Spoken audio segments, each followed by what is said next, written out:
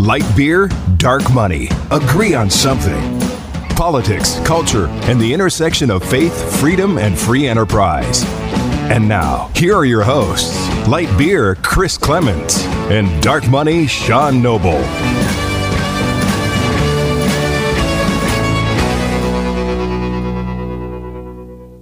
Welcome back. We're at another episode of Light Beer, Dark Money. I'm Sean Noble. I'm Chris Clements. And here it is, 2 days after the Virginia and New Jersey elections. Yeah. We are ranting. This was a big night. I was nervous. Yeah, you were. We were texting back and forth.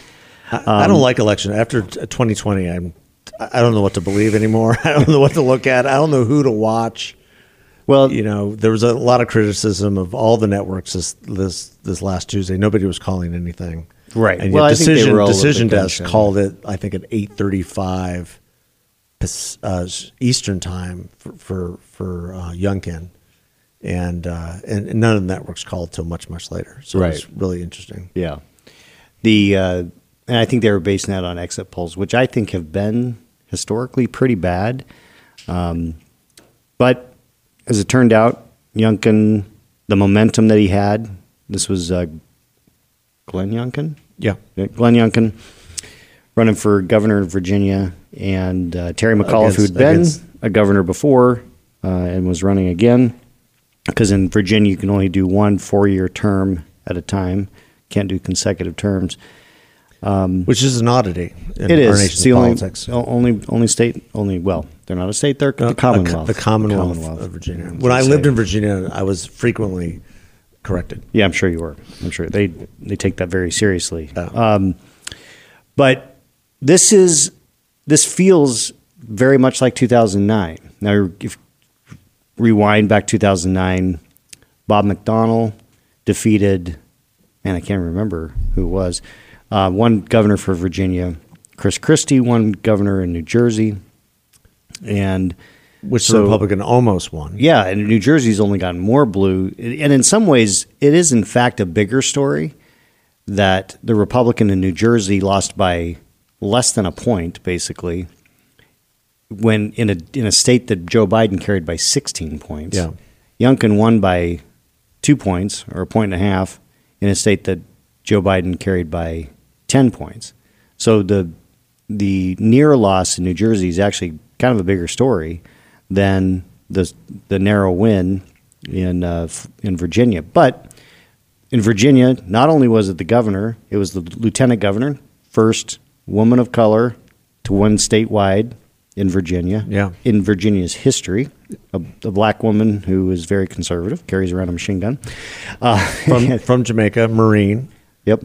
I mean, has served our country proudly and just came out of nowhere. Yeah. And now is already trolling the vice president. Is she? And on MSNBC they said some crazy things about fascism and republicanism and racism, and she was trolling Joy Reid the other day on the news as well. Well, saying if you really believe this, then why don't you interview me and I'll tell you exactly what's going on. Exactly. And then the attorney general who won, the Republican attorney general candidate, is a Cuban American. Yeah. So all this talk, and they took back the assembly. The assembly. They won the assembly by it's a 52-48 now. So that was big, and a lot of the commentary, as you point out, on MSNBC, on CNN, was this was all racial overtones. This was the dog whistles. And I just think that, I hope they keep believing that, because it clearly wasn't that. No. And if they do believe that, then that means that they're setting themselves up for just a butt kicking in November of 2022, because they won't take what is happening seriously. And what's happening is that people are fed up with the overreach of government. They're fed up with the insane amount of spending, the tax increases that are coming. But most importantly, I think, is that they're fed up with all this elitism being injected into the schools that say, founding fathers were racist, or they, and I'm not talking about critical race theory. That's a whole separate deal. It's just generally the feeling of undermining the foundations of our republic. And I think people are tired of it. Yeah. They're tired of being told you're not sufficiently anti-racist or you're not sufficiently, humble about your privilege. And I think that people say, look, this is a great country. People want to come here. I feel like I'm a good person and I'm teaching my kids to be good people. And by the way, America is still the greatest nation on earth.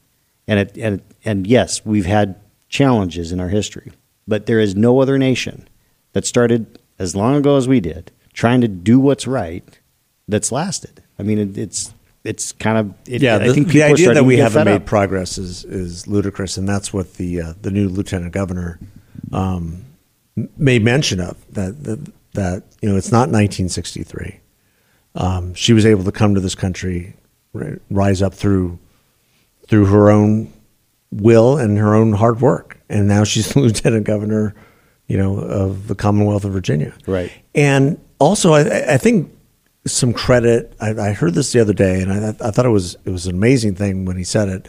Glenn Youngkin deserves a lot of credit of making the entire race issue, CRT, and the demeaning of the founding of the country into one of faith. And what he said very plainly was, we are all created equally in the eyes of God. So we all have an obligation to see each other that way.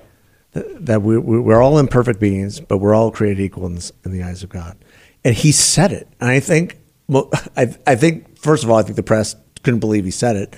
But a lot of people, I think that very much resonated with, because it's true. Absolutely. It's absolutely true. And it's the reason that the leftists at MSNBC and CNN are trying to call this a racial issue is because they can't wrap their head around the fact that people still believe in God. And that if you believe in God, then you can't not believe that men and women are created equal. Yeah. I mean, it is an institutional.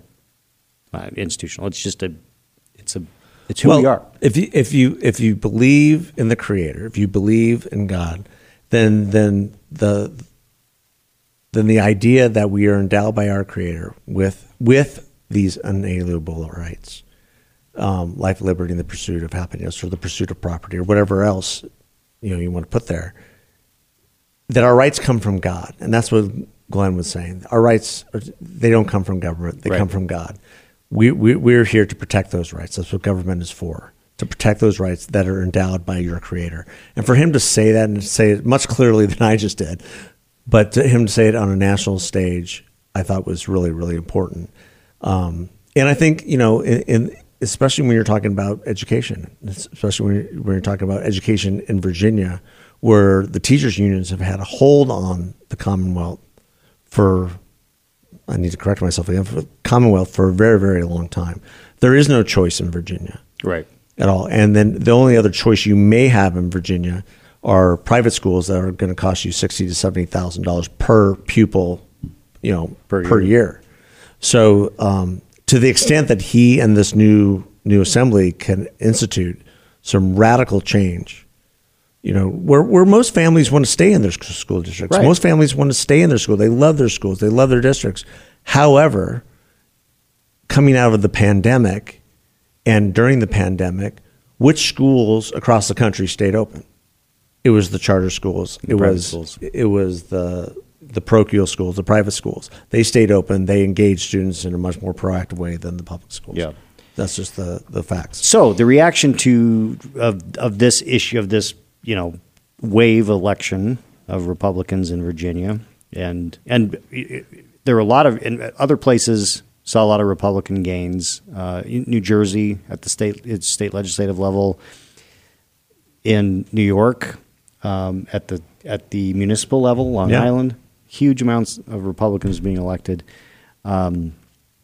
The Democrats in Congress have responded by saying, "Oh, we got to pass everything, and we got to do it right now," which I think is exactly the opposite reaction they should be having. But you know what? If they want to double down, that's only going to make it better. I think you have Nancy Pelosi. She's doubling down. I think there's the squad and all the progressives. They want to double down because they want to make the argument that the reason why this wave happened was because we didn't do enough early enough, and that's absolutely the wrong way. Totally reading it, and they know that, but they're trying to make the arguments regardless. I thought it was really interesting. We've talked about Joe Manchin, we've talked about Kyrsten Sinema holding up a lot of this progress on the $3.7 trillion reconciliation bill, and then the infrastructure bill, 1 point whatever trillions. I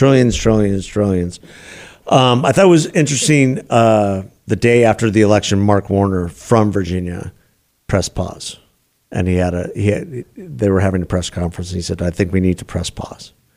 And I've made the argument for a while that it's not just Kyrsten Sinema and Joe Manchin. There are literally 5 or 6, maybe as much as 8, possibly, senators in the background who have been meeting pretty diligently for the past 6 months who don't want to see this stuff passed. Right. They know they'll have to go back and run on it, and it's a losing proposition for them. Yep. So the fact that Mark Warner, probably Tim Kaine from Virginia as well, now there's a new Republican governor who's well liked in most every circle, is what I understand, and who probably and who, in terms of the other part of the wave, with a African American lieutenant governor and a Cuban attorney general. Glenn Youngkin garnered 18% of the black vote, and he won the Hispanic vote. Yep, outright. And so if you're a Democrat in your ivory tower somewhere in Washington D.C., you're looking at the data. Look at the data. You're thinking we're in trouble. Yeah, and I'll tell you who's feeling it right now. Greg Stanton, because with redistricting, his district's going to be different than it was, and if this becomes a wave election, like 2009 was the precursor to 2010. Maybe Greg should run for governor. Maybe. Yeah. I think he might be afraid of Katie Hobbs. I don't know. But if you took the results of Virginia, the overperformance of Youngkin from Trump in Virginia, and overlaid it in 2022, it would mean a 44-seat gain in the House of Representatives for Republicans. Yeah. With redistricting, I look at the current draft maps, which they're going to go through maybe some slight tweaks. But as of now, I would guess there's a possibility it could be 6 Republicans and 3 Democrats coming out of Arizona after the redistricting in the 2022 election. Because any of these districts that are nominally Democrat, or even a little bit more Democrat than Republican, with the way things are going, I think that's going to be a backlash. And we've talked about this. I mean, when do these so-called moderate Democrats within the state, with our state of Arizona, pivot? When do they say enough is enough? I'm not buying into this agenda anymore because I have to run on this next year, and it's a losing proposition. Like, where's Mark Kelly? Where's Mark Kelly? Still in space, I guess. Yeah. Well, it'll be interesting to watch, but Virginia has great ramifications for politics going into next year, and we'll continue to talk about it, I'm sure. Yeah, it showed that you can embrace conservative principles, conservative policies, communicate them clearly, and win.